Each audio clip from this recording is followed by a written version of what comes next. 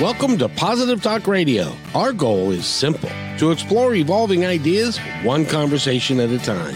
So, stay with us as right now we present. I have the rare opportunity. I've talked to this gentleman before. He's been on the show before. If you want to go look up Michael Schnabel, you can, and he's the author of the book Daddy's Girl. He is a wonderful grandfather, and author, and a professional man in his own right.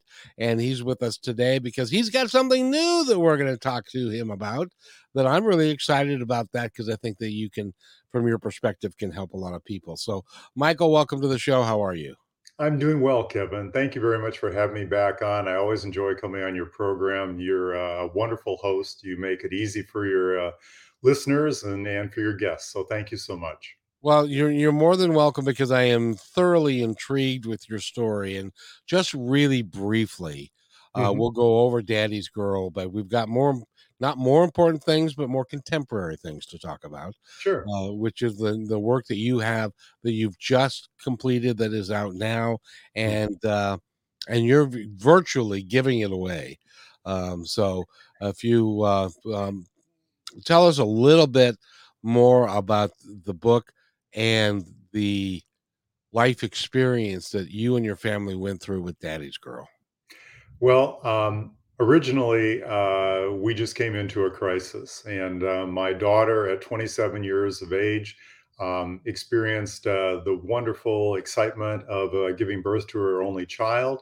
And then 2 weeks later, found the devastating news that she had an 8% chance of living. She had stage 4 colon cancer with metastasis to her liver, and they gave her about an 8% chance of living 5 years.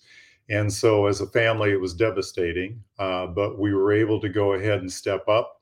We took her around the country to various places, various oncologists, until we found a dream team, and we overcame it. And I say we because it was a team. We created a team of 5 within our family, stood next to our daughter, because we realized very quickly that she was in the epicenter of this, but it was happening. We were all reacting to it, but it was happening to her. It was her life.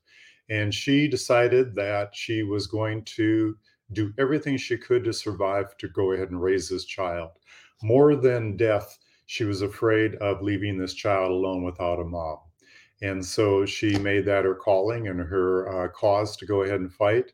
And through a lot of ups and downs, a lot of crisis situations, she maintained. And after 3.5 years, we went to the Mayo Clinic. One of the first places we went to was the Mayo Clinic. And our oncologist there said that she would never be cured. And that was difficult. That was devastating news. However, 3.5 years later, he did tell her she was cured.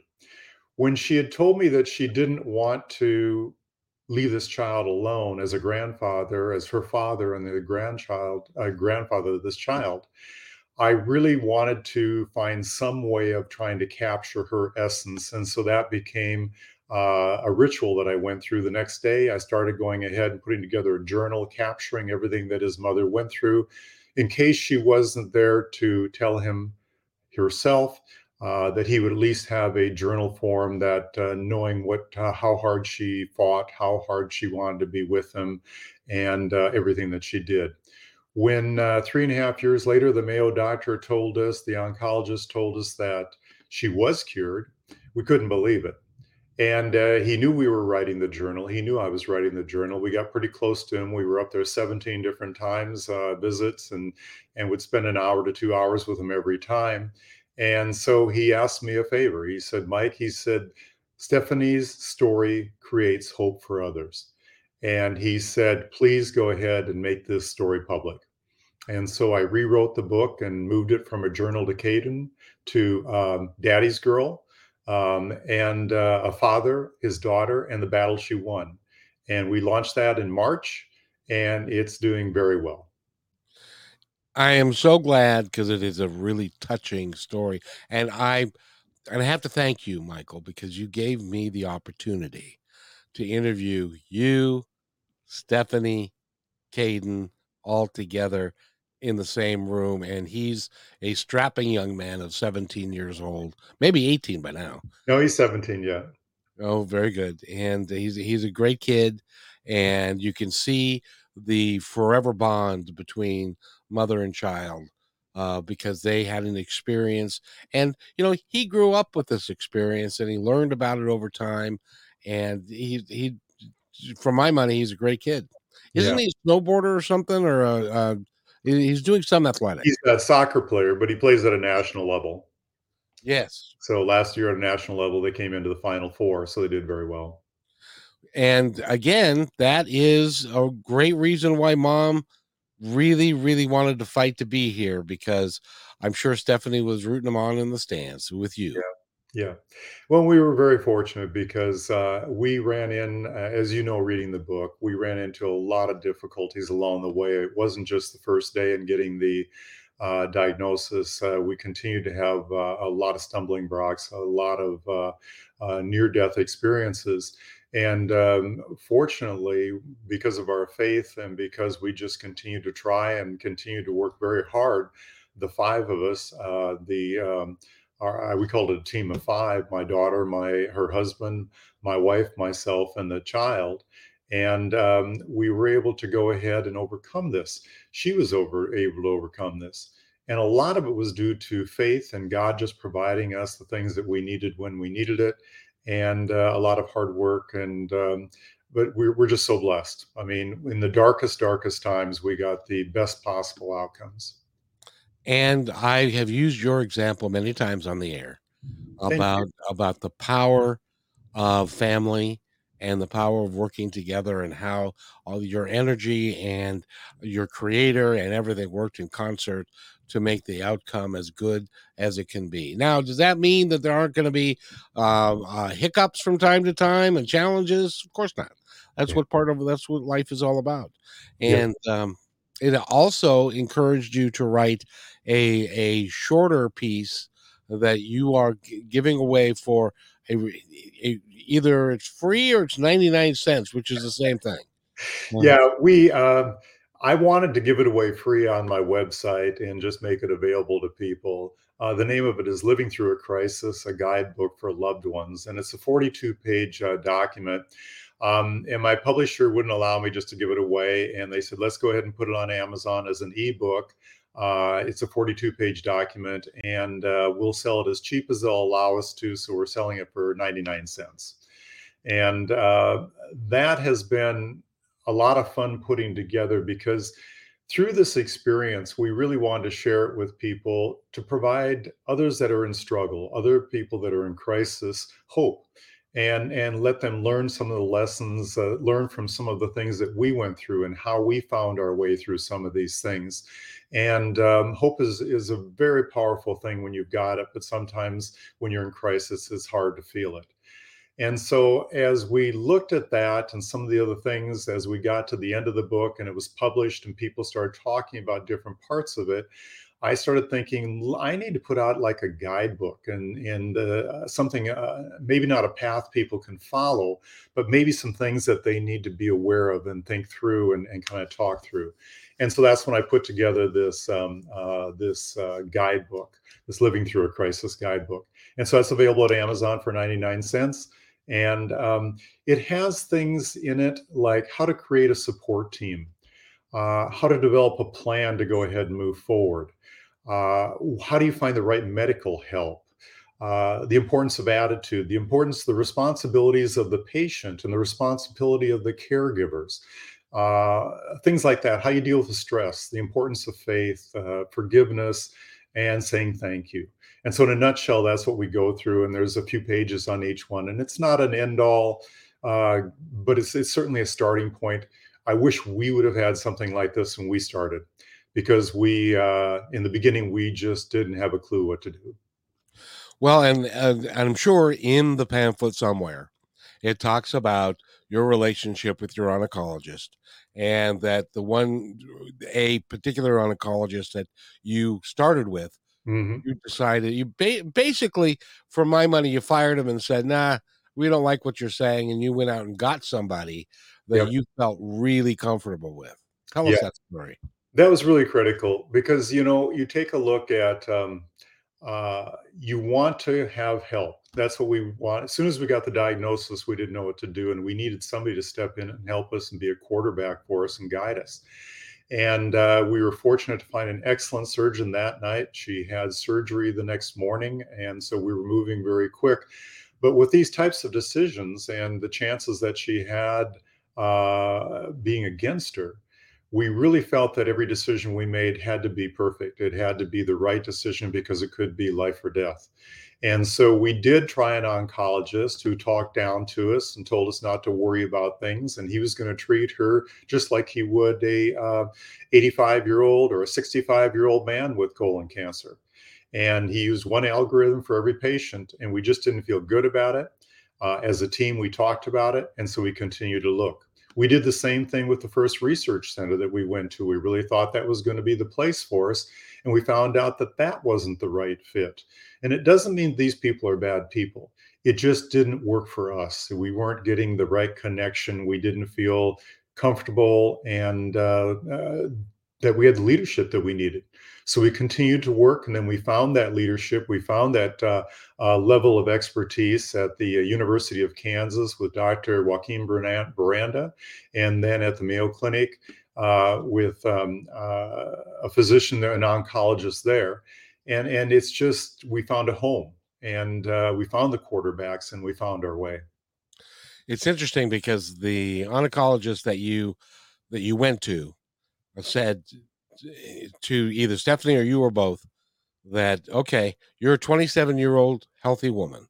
I'm not going to treat you like an 85-year-old elderly guy Yes, that we have to treat. The protocol would be completely different. And yes. so I'm going to take you as a healthy person to places that I would never dare take an 85-year-old man, and because your body can handle it and you can handle it. Is that kind of how that Yeah, conversation you've happened? got a great memory, Kevin. Yes, that is exactly. She said, "I'm going to take you as close to death as I can, and then bring you back again because we need to get as much drug into you. We need to be as aggressive as we can to go ahead and kill all the cancer and stop this from spreading any further." And it was scary to hear those things. And that's exactly what she did. We used aggressive doses. We used aggressive surgery. That's one thing my daughter wanted to do. She wanted to get rid of this stuff. And she was willing to pay the price in the short term to go ahead and live long term. And so she, whenever we were given choices, she always chose the most aggressive way. That is a remark. I don't know if I have the intestinal fortitude to say, all right, make it hurt a lot and stuff.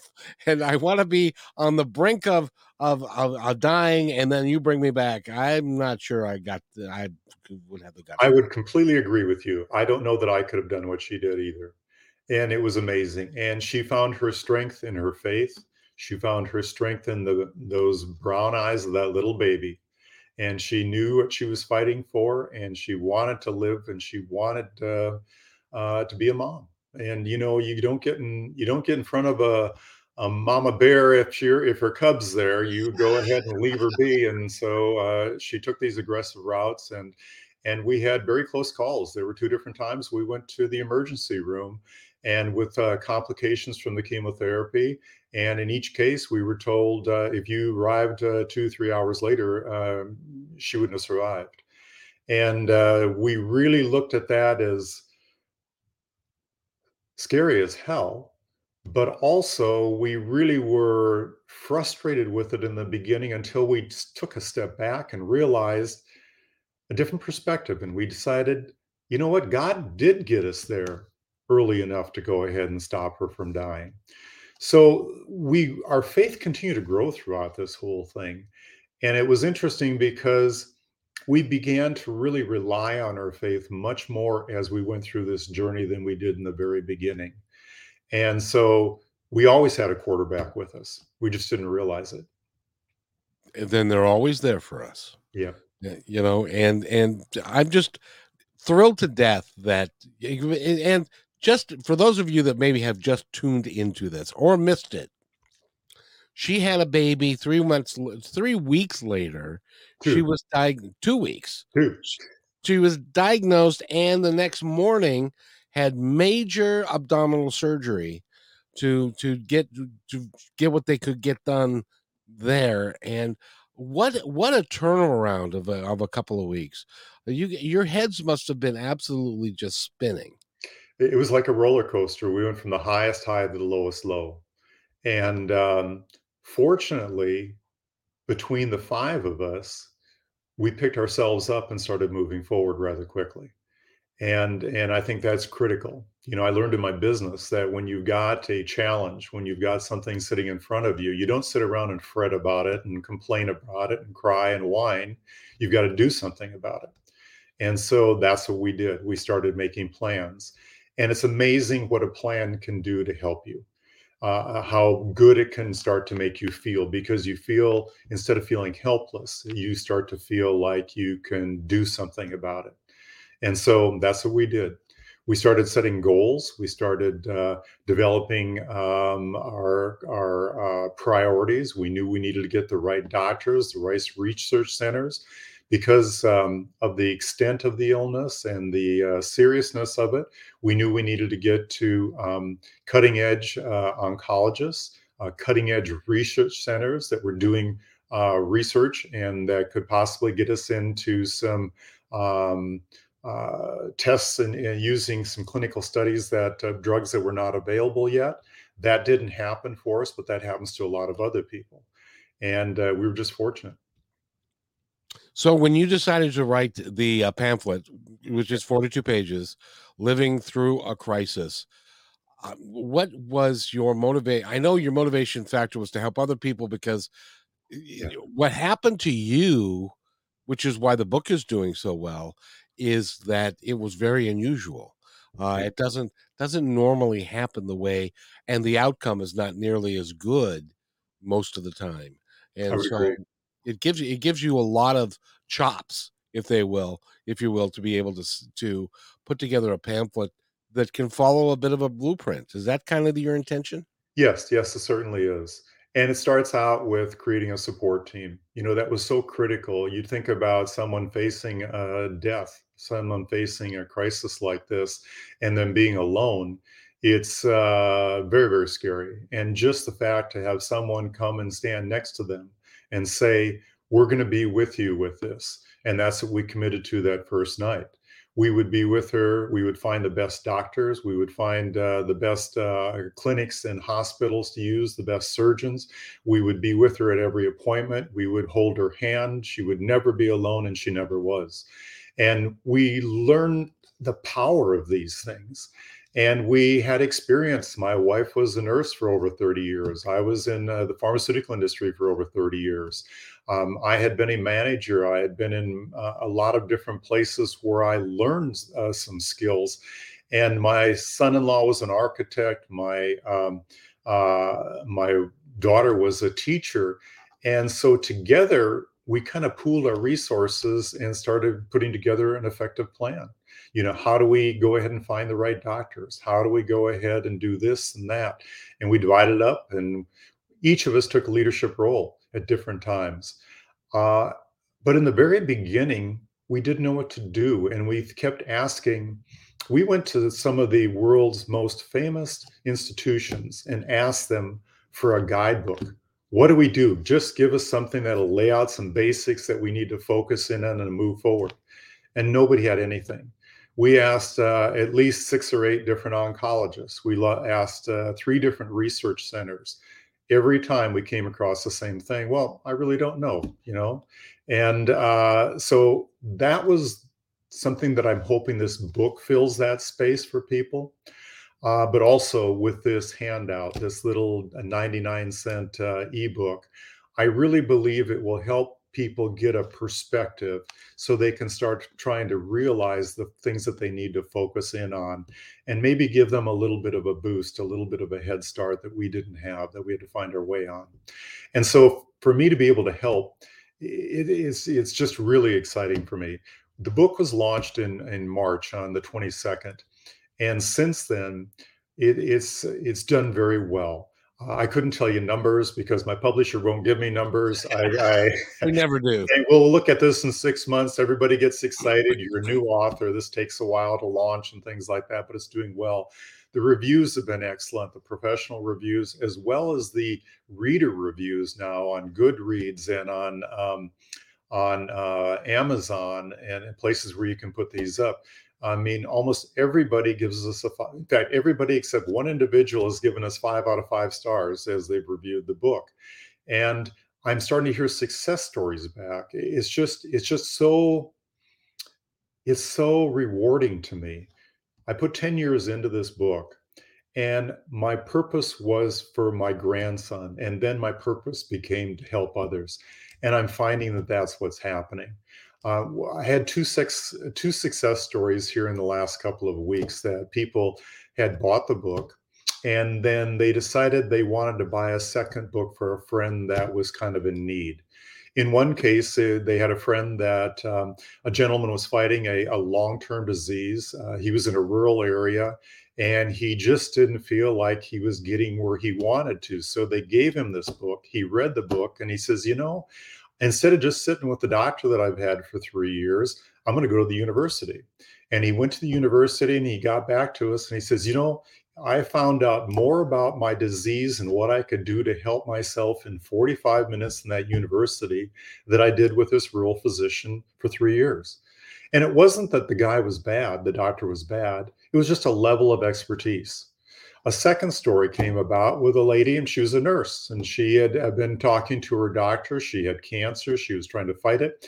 And he talked down to her. He wouldn't let her be part of the process. He didn't seem to take her seriously. It was more like we had experienced. Hey, I've got this. Don't worry about it. You just sit down and I'll take care of it. And so she changed doctors, and she is thrilled with a physician now that is trying new things and that is listening to her. And I think it's simple things like that that keep coming back to me that I just get really, really excited because I know this book is touching people and it's helping people. I agree with you, and my brother had stage 4 lung cancer, Yes. and this is not to say what I'm about to say is not to put a slanderous light on doctors, but they're busy people, They and are. they're used to doing what they normally do. Well, my brother had um, he fainted, and then they determined he had a mass in his brain. He also had a mass in his lung. He also had it in other places. And the brain surgeon did the surgery and and it was successful.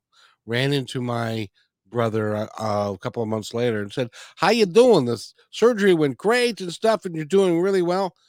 Nobody told him that he had stage 4 lung cancer, and so they weren't working together as a team. Yeah. So he thought things were going well. And nobody told my brother.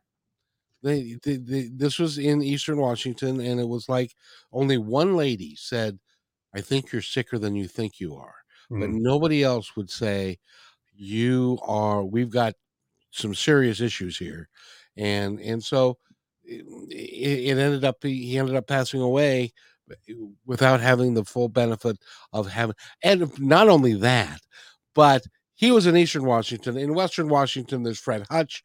There are some really fine cancer Yeah. facilities that he could have gone to in Western Washington, but nobody ever recommended that he do that.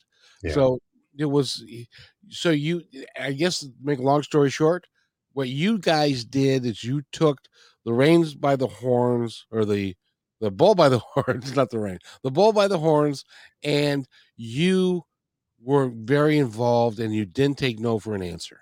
And Yes. because it's your decision who you spend that money with. Yeah. Well, and I'll be honest with you. Both my wife and I spent our whole life around physicians, and they, as a group, physicians are absolutely wonderful. And I'm not looking to tear them down by any means, No. but they're human. And the fact is, half of them graduated in the bottom half of their class. And the fact is that we all have bad days and good days. And the fact is, we've all got different personalities. And a lot of what we were looking for was a personality, expertise, first of all, but also a personality that would allow us to go ahead and connect with them and to be part of the solution and to understand completely what was going on and to develop a relationship. So they weren't just the doctor that we saw, they were the doctor that was helping save her life. And there's a difference in that. And I can tell you that I've met thousands of doctors and worked with them. And the vast majority are excellent people and are in the profession because they want to go ahead and help people. So I do not want to go ahead and downplay anything with physicians because I think it's just amazing the skill set and the knowledge and the effort and the work that they put in. But sometimes it isn't a good fit for you. I'm willing to bet, correct me if I'm wrong, but I'm willing to bet that 3.5 years in, when your doctor, when your oncologist could sit you down and say, you're cancer free, she did it with a great big smile on her face. Yeah, he did. It was him. Or he, Yeah, okay. yeah. Yeah, it was Dr. Axel Grothe, and he sat down with us, and we said, "Thank you so much. You made our day." And he says, "No, no, no. She's made my day," because he really didn't believe she had a good chance, and he thought that he'd be treating her for a long time until we lost her. And because the odds were, it's not that he wasn't hopeful. It wasn't that he wasn't trying. He was doing everything he possibly could. We had a cell phone if we needed to talk to him. I mean, it was a relationship that we built. And the same thing with our oncologist in Kansas City. And we've gone back to our oncologist. We had a chance to go ahead when the book came out, and we presented her with the book, and I had signed it, and Stephanie had signed it, and she had a chance to get into it, and then really wanted to get involved. So she went ahead and placed a book in every one of her treatment rooms. So as people are as they're getting their chemotherapy, they've got something that they can take a look at, and then they can go out and buy their own copy or whatever. She's also using it for some rural people because you get into some of these rural states and they're working with their local doctors, and they're thinking, wow, we don't have the facilities here, and it's easy to give up. And so she's trying to go ahead and let these people be aware of the book so they can go ahead and see that sometimes you do need to go ahead and make change in your life and change the physician you're with or go to a better place. I talk about that in this Living Through a Crisis pamphlet. If you've got a crisis that isn't very severe, if you've got like stage one cancer, it's still serious, but it isn't as critical that you go to the best possible place in the world because there's a lot of places a lot of physicians, a lot of institutions that can take care of you and do an excellent job. But the more severe it is, the lower your chances of survivals and such. You've really got to find out the places that are have an expertise in that, and there are places around like that. For us, it was the Mayo Clinic and the University of Kansas. And don't take no for an answer. Yeah, yeah. Well, how hard do you work to go ahead and save your child? Fortunately, I've never had to be put into that position. I can't imagine what that would be like. It was difficult, but it also made decisions easier. If we didn't find what we were looking for, we needed to continue to look, and it gave us it was it was a very easy decision to go ahead and give up many things in our lives to focus in on this and to give every resource that we had towards it to go ahead and get the grand prize, and that's what we got. And I hope the book hits the New York Times bestseller list, and I hope it stays there for 200 weeks. Well, that would be wonderful. And I tell you what, it isn't about selling the book. It's about No, getting the story out to the people. And I've had so much fun talking with people. Well, I've had some book clubs reach out to me. In fact, this last week, my daughter and I, they asked if they could talk with us. And I said, sure. So they went ahead and we did a Zoom call with a group out of Colorado. And it was so much fun because a number of them had experienced cancer. Every one of them had read the book. And when they started giving us feedback, they were touched by different, each one of them was touched by different parts of the book. Some of the people really loved the life lessons that I put in there. And one of the life lessons was about physicians and the fact that they're people too, and that you don't know what's going on in their lives. They've got challenges too. But some of the people liked the humor in it. I tried to go ahead and sprinkle humor in there because it couldn't be just an oh my god book, and the reader couldn't take that. And so we sprinkled stories throughout our life in there. Some of them embarrassing for us. I remember Stephanie and I, when we were compiling the book and saying, "Do we really want the whole world to know about this?" And yet we knew that we needed to do it for the readers. And because of that, the results that we've gotten back, the reviews have just been incredible. And because it's an honest depiction of what really happened, and the outcome speaks for itself. And they brought that up. Some of the people in the book club brought that up. They said you put in there some stuff that you guys got angry with each other, and you had fights, and you did these different things. And they said, "Thank you. You made the book real." And that's what it was. I wrote in that journal every day, whatever happened that day. And so warts and all, that's what comes out in it. But it's just a life experience. And I keep hearing from one of the comments I hear most often is when people are reading the book, they say it's like we're there with you. It's like we're part of the team. We're just with you at every appointment. We're with you with waiting in the surgery for the surgery results and the results of the chemotherapy and such. And so I'm so happy that I was able to bring the words to print. And again, when I wrote this, it took me a long time to write it and then find the agents and the publishers and to get it out. And there was somebody on my shoulder. There was God was looking over. There was times I'd sit down to write and I'd say, "How am I going to write this?" And all of a sudden, the words would just flow. So fortunately, things came out real well, and we're getting really good results. Congratulations again, because that Thank you. not only for the fact that you wrote the book, and it's going to sell a lot of copies, but you're going to help a lot of people. You're going to give people hope. That's what's exciting. That's what's exciting because we're already starting to hear these stories from people that were making an impact. And it's difficult to spread the information. I've become a member of several cancer groups, and I can't tell them that I'm an author. I can't tell them that I've written a book. I can't tell them things like that because they've been taken advantage of, and people just go in and try and hawk remedies and books and whatever, and so it's difficult to get the word out. And so that's one thing that when I hear back from people and they compliment the book, I really try to ask them if they have someone in their life that could benefit from this book. Is there someone they want to share this information with? Because there's a lot of people out there just like us that are struggling and they've got this, oh my God, thing happening in their life and they're not sure what to do. And if this book can give them a direction, if it can give them some examples on what to do, then it's a success, no matter how much it sells. And living through a crisis is we all, to one degree or another, we all have crises in our lives. Definitely. And it would be really cool if you had kind of a blueprint so that you could say, all right, we got to set goals. We got to do this. We've got to be positive. We've got to have affirmations. We've got to do all of these things together to make it all work.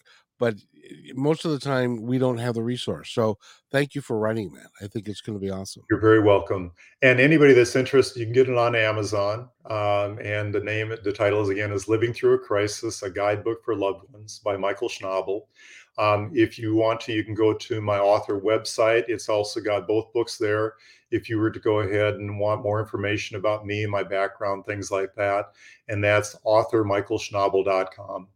And we've got I've been very fortunate. I did have a publicity group that worked with me, and that's how I got connected with you. Thank you so much.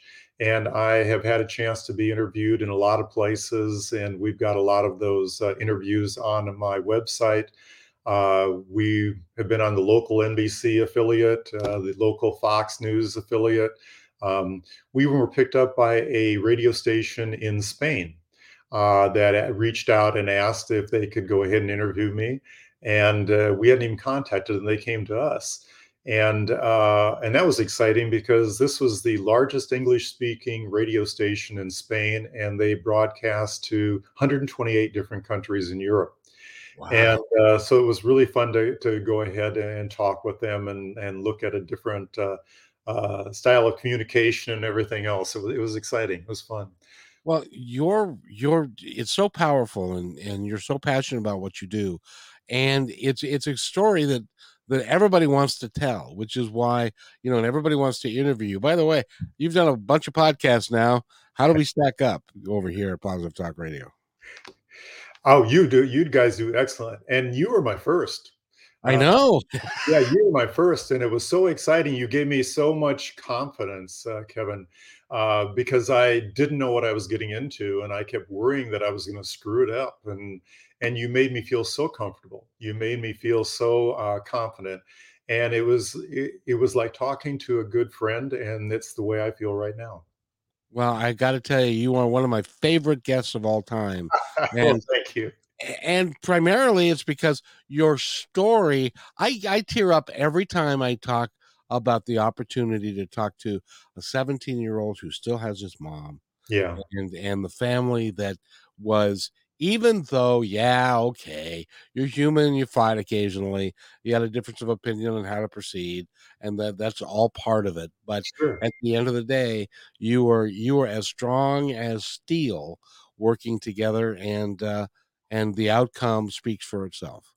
And I'll And tell you, the arguments were very few and far between. We had one knockdown drag out, and we'd been carrying things around, and we emptied our buckets, and we it took an hour. It was ugly, and then after the end of it, we apologized, we forgave each other, and we never had another problem. And it made us stronger as a team. It really made us stronger.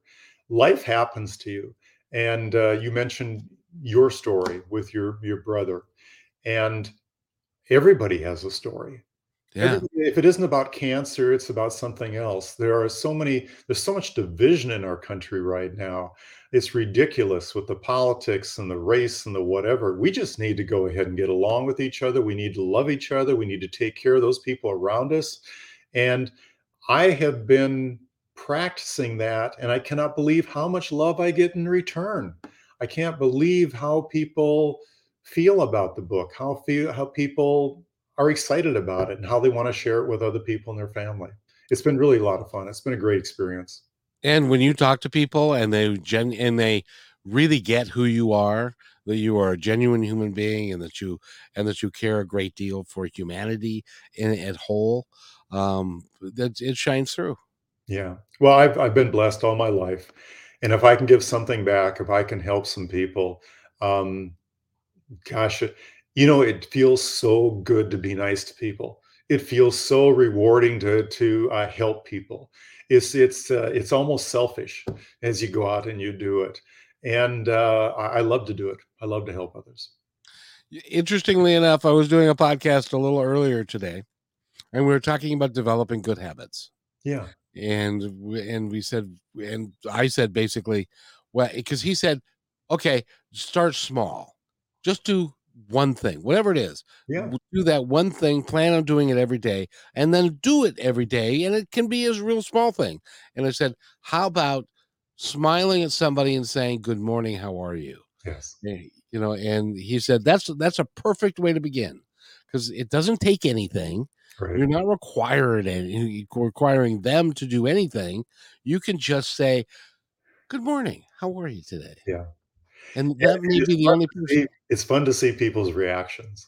It's fun because um, you have people that stop and talk to you and are excited about having someone to just talk to that's nice.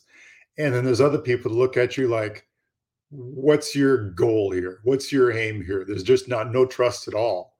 And it's just really fun. But yeah, my kids for a long time have said, Dad, we're going into the grocery store. You don't have to talk to everybody. and and but it's fun. It's fun to be nice. It's fun to help people. And I've just got so much to be. I've got so many blessings. I just want to share them. It's so true. It's so true. I get the biggest kick out of I like I told you before, I don't know if you remember, but I drove a bus for 12 years. And while I was driving the bus for 12 years, I made it a habit of saying hello to everybody. How are you? And stuff. Well, not all bus drivers are very nice people. They have what I call the golden handcuffs. They make too much money to quit, but they hate what they're doing. So consequently, they hate the people that they're driving around and stuff. And so occasionally, I'll say, "Hey, how you doing?" And a guy will take two steps, turn around, and say, "What did you say?" Yeah. I said, "Hi, how you doing?" Yep. Yep. Oh, because sometimes people don't get it when other people are going to be nice to them, and they do it for no ulterior motive other than it makes me feel good to be nice to somebody. And, it's I love doing it, like, if you're in a customer service situation, and these people have got a terrible j not terrible job. They've got Oh a no, it's a challenge terrible job. it's a challenging job, Yes, and I very much love to so. walk up and just say and they say, "Well, how can I help you?" And I'll say, "How are you doing today? Are you okay?" And, you've got a great smile. And it just catches them, and it allows them to stop for a second and recoup and to maybe just have a little bit of moment of pleasure. But so many people walk around with a smile on their face, and I love to tell them, "Gosh, I love your smile." And it just gets bigger, and it's so easy, it doesn't cost anything, and it adds a little love and joy in the world. And it's a window to their soul, and you Yeah, and they're laying it out there for you to see, yep, and that is so nice. I live in a 55 plus community, and you have no idea how many people that have been on the planet for a long time, yeah. and they're like, "I don't like anything, and I don't like politics, and I don't like that," and it's like, would you just relax and enjoy? You're here. It's a beautiful day outside. Go and watch the birds fly around or whatever you do. And that's, I think if we all did that instead of focusing on hate, division, and fear and how we can up the other one, Yeah. and we would be so much better off. And it's so simple. Instead of looking for the differences, look for the commonality. A lot of people have children. If you walk up to somebody and say, "Hey, how you doing?" And "Do you have kids? How are your kids doing?" I mean, bang, you're in a conversation. And they like to talk about it. And you can just build relationships. And I really enjoy building relationships with people, especially if it's long-term things. The gentleman that I take my tractor to and have it serviced at, I know about him. I know about his family. The places that you frequent often, I always try to develop relationships because I like working with people. I like talking to people and knowing who I'm dealing with, as well as the fact that they give you better service. I mean, it's a good thing all the way around. Yes, it is. And they actually want to give you better service Right. That's because exactly they appreciate you. You know, I I have I'm an old restaurateur, and I have got this problem. And the problem is, there was this one guy. He claimed to be a very spiritual man and a very, very gifted fellow at what he was doing. And I went to breakfast with him, and he treated the wait staff less than nicely. I'll yeah, just say that. And I recognized at that moment that he was not who he claimed to be. yeah, Because if you really genuinely are interested in the welfare of people, you'll show it. yeah. And that's I could just see your kids going, "Okay, Dad, hey, would you shut up, please? You don't need to embarrass me here again." Well, and you talk about starting out slow. That's exactly how I started out, and I had a motivation for it early on in my life. I had a relationship that stopped, and there were things that I wanted to tell that person that I never told them. And I thought, what? And they were good things, things that I really cared about the person about, and I never had a chance to tell that person. And I thought, I'm not going to do that again. And so I thought, I'm going to just start being nice and giving people compliments.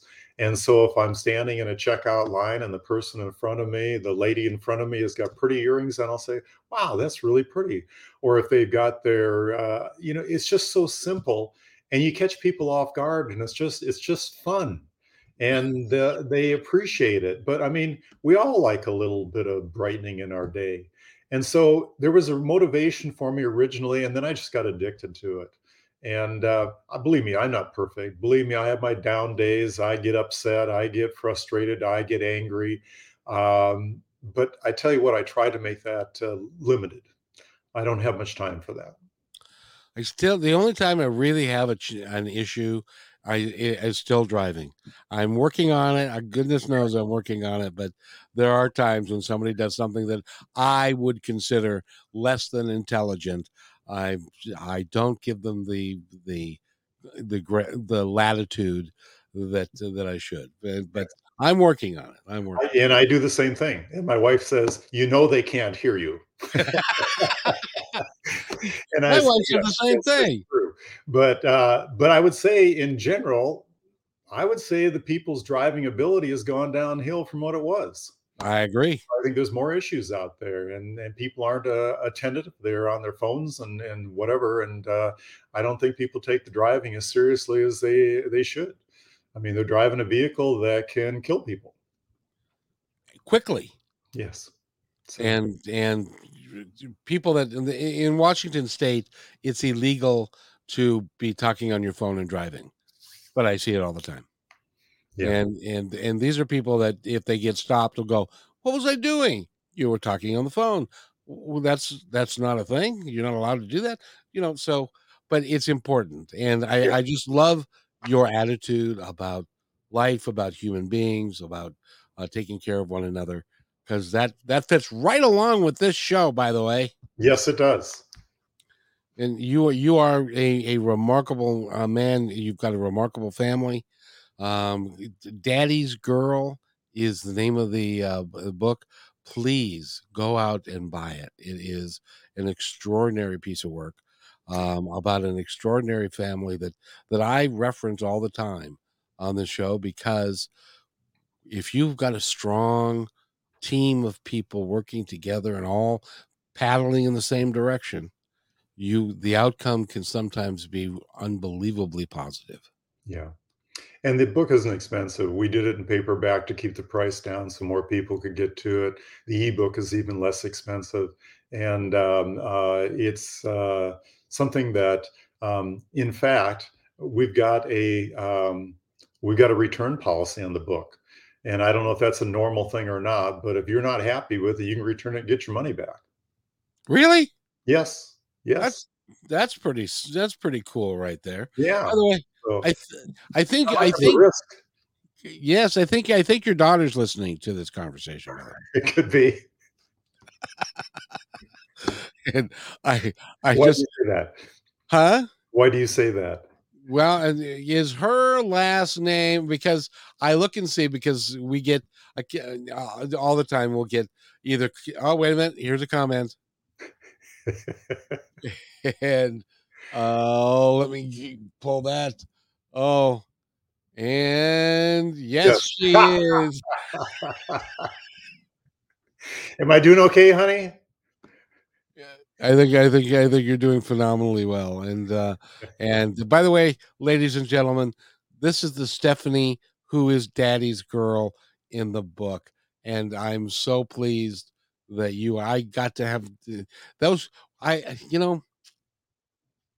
I've done over 2,000 interviews in my life. Mhm. That was one of my most favorite one of all time. Oh, Yep, you're doing great, and she loves you.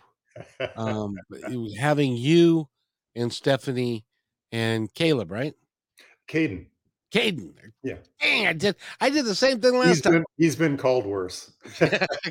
And it was a remarkable interview, and I just enjoyed it thoroughly, because you guys are um, the epitome of what you can be if everybody's singing in the same direction and working for the betterment of the group. And am I going to tell you that the outcome is always going to be this positive? It may not be, but the relationships that you're going to gain while you're doing this, and to become this family unit like that, even if the outcome is that you lose somebody, you'll still remain and still have that relationship of that outcome. Do you believe that? Yeah, I do. In fact, I've got it in the book. I think I wrote a passage that said, "I don't know what people." how people deal with it if they lose their loved one. But one of the things that they can feel good about is that they did everything possible to try and help that individual and to try and to save them and to let them know that they're loved and that they're helped and do everything that they can. And if you've done that, that's some solace as you're moving on. Exactly. Very well said, sir. I really appreciate it. I appreciate you. I appreciate Stephanie. Go to authormichaelschnabel.com and pick up his book. You can get it on Amazon. The Living Through a Crisis. I think that's a book that everybody should have on their shelf Yeah, because I think it'll help a lot of people. In fact, that, again, that came out in the book club that we were just talking with. They said that they are going to go ahead and they said that this book allows them to refocus in different parts of their life on ways that they can go ahead and enjoy more out of their life and to help others. And they talked about it being important that it would be benefit to everybody, young or old, in crisis or not. We all need to be reminded of the important things of life to try and take care of each other, the importance of love and the importance of family and friendship and being there for other people and giving. And this book I believe, does a good job in doing that. And that's one thing I put out there. If you're in a book club, this is a wonderful book for book clubs. And I really enjoyed getting on with the book club with the group, and I'd be open to doing that in the future with other clubs. let's put that out there as something that you're going to you and Stephanie, if you like staying in hotel rooms, can go across the country and and you can do book signings and I think, by the way, just between you and me, I think you would make a tremendous speaker as Well, well. thank you. Yeah, I've been approached. I We've had some other issues going on with extended family that is a little challenging right now, and so I need to really kind of recoup, regenerate, and refresh myself dealing with some of the things that have been going on in the family. And once I get my strength back and I'm settled again, I think I can go ahead and maybe entertain that because. I would love to get this out. I would love to speak at churches. I would love to speak in groups and just share some of this information because there are so many people in need. Every person that's listening right now can think of someone in their family or in their friend that's struggling. Every single one of us. And if we can help each other just kind of get through this life, it's its own reward. You are in the position and you all have already done it. There are people that are walking around that owe who they are to this book and what you're talking about because it's important and you've changed lives and you may the cool thing is, Michael, you may never know, and you That's probably won't ever know, and that's okay. and that has to be okay Yeah. because it ain't us that's putting it out there. There are people that are going to listen to this episode because it's important for them to do so, and we will have nothing to do with it, and somebody else has got that plan to put this interview, your book, in front of them so that they can live their lives to the best degree possible. And living through a crisis, you don't know when that crisis is going to come. Yeah. Last or two, as a matter of fact, 1 year, 362 days ago, my mother was playing bridge. Hmm. Now that's a game. I don't know if you know how to play bridge, but No, that's I a game don't. that's dying Yeah. because only really old people play bridge. Yeah. My But she parents was, yeah, yeah, and but she was playing bridge, and then on Thursday she went out to dinner, and on Friday she passed away. did. Hmm. You don't know when that's going to happen. It can happen at the blink of an eye. The good Lord decided to take her home, and so that's how she went. But then that leaves the rest of us to pick up the pieces. Yeah. And the living through a crisis, if you have this book, it gives you an easy reference to get started and what to do. And Kevin, I want to thank you because without the format that you've given me to talk and to share some of this information and get it out to people, none of this happens. So thank you so much for I know that this has been a journey for you, doing your radio program, doing your podcasts and such, and that it's been something that a dream of yours, and it hasn't been easy at times. And I know it's taken a lot of your own finances and a lot of your own effort to go ahead and make this happen. And you keep getting up every day and doing it, and it makes the world a better place. So congratulations! I'm proud of you. Well, you have no idea what that means to me. That's a lot, and I really appreciate that because that's. But at the same time, I got to tell you, Michael, you energize me. Good. I I went in. I went into. I was like, I'm tired. It's Friday at 4 o'clock. I don't know, but you energize me because this is why I believe that I was born to be on this planet, to have conversations like this with you, to help people recognize that we can live in peace and Yeah. in love and enjoy and take care of one another. And you are exemplifying that more than most people I've ever met. And Thank you. so Kind you, words. you are well. I like to speak the truth, Yes. and that's very true for me. So thank you. So Thank you. then somebody's going to say, "All right, would you guys quit gushing over Yeah, each other?" I know. I know. I thought the same thing. I know it's a little silly, but you don't find people every day that make an impact on your life. And so it's important to recognize that and to thank the person for doing that. And we've both done it to each other here. But again, that's another thing that I try to point out. When people have an impact on my life, I have been spending since I retired uh, 14 years ago, 15 years ago, I have been reaching out to a lot of people from my childhood and throughout my life and thanking them for various things that they did and that happened and for their friendship and such. And it's so rewarding. And we need to recognize that in other people. You're a smart man. You really are because I'm I I'm going to put that on my to do list. That Good, is, good. yes, I think I really should do that. So I'll tell you I one quick story.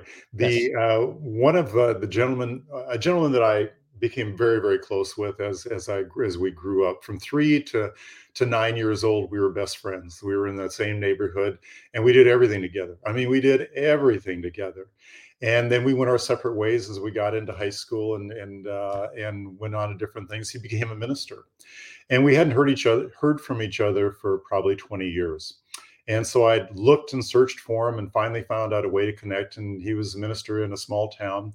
And so I called him. And it was funny because I called him. I says, "Hey, Dave, I just really want to talk to you, and I want to thank you for all the things that we experienced together and for the life that we had together. You had such an impact on my life." And it was so funny because I could just tell him waiting for what I was going to ask for. Why? Where did this guy come from, and what does he want from me? And because so many people in that position get taken advantage of. And after two or three times, I think he finally realized that nope, I just wanted to say hi and hello and thank you. And so, but it's again, it's you can call it a selfish act because it really makes you feel good when you reach out and you thank people and you do things with other people. So, I appreciate everything that you do. Now, I before I go, yep. I want to give you an opportunity to look our audience straight in the face and tell them anything you'd like them to know. Well, I think that we live in a world that is full of chaos. And if we start focusing in on the things that we have in common instead of the things that differentiate us, I think we'd be a lot better off. If you want to talk to your neighbor and he talks politics, you don't have to get involved with that. You don't have to get into racial discussions. Ask them about their kids. It melts them. It goes ahead and it takes away all the barriers. Ask them how they're doing, what their life goals are, what's the best experience they've had in their life. Move to subjects that you've got in common. And I think that we can make the world a better place. And maybe that's silly, maybe it's a pipe dream, but I found it sure makes my life happy. It's not silly, nor is it a pipe dream. It is something that I believe that we people like you and me are fomenting that possibility that that can happen in the future, and more people are going to start thinking that way rather than what what the preacher was saying. All right, what's he after? What's he? Yeah. Just, you And know, he never said that, but I read his body language pretty well. well, yeah, well, and can understand. It's like when my son calls me at 10 o'clock in the morning. He never calls me at 10 o'clock in the morning, except for one reason. Dad, I don't have any lunch money until Friday. So, so you get you, but in any event, we've been talking with, I almost said, um, David Schnabel because I, I grew up with a kid named David. Oh, Unfortunately, he, he was suicidal and committed and had sorry. and did suicide when he was young.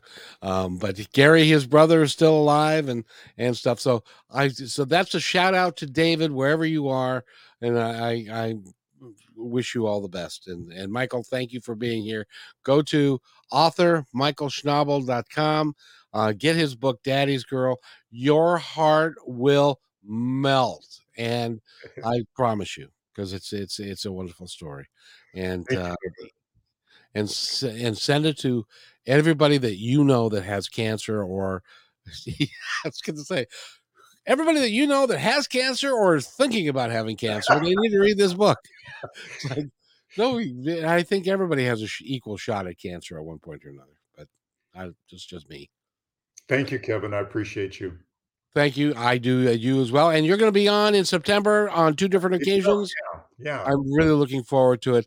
And it's time for you to go have dinner, so I need to go and leave you alone. Yeah. Take care, Kevin. Thank you. Okay, wait right there. I'll be right back. Hey, Okay. thanks for enjoying this episode all the way to the end. Please give us a like and subscribe to this channel. This has been a production of PositiveTalkRadio.net. Please visit our website, oddly named PositiveTalkRadio.net, for more details about us and our mission, which is to provide great positive programming designed to inspire us all. I'm Kevin McDonald, and I'm proud of these shows, and I truly hope that you'll like them and share them with friends and family. So on behalf of our entire team, remember, be kind to one another because each other's all we got.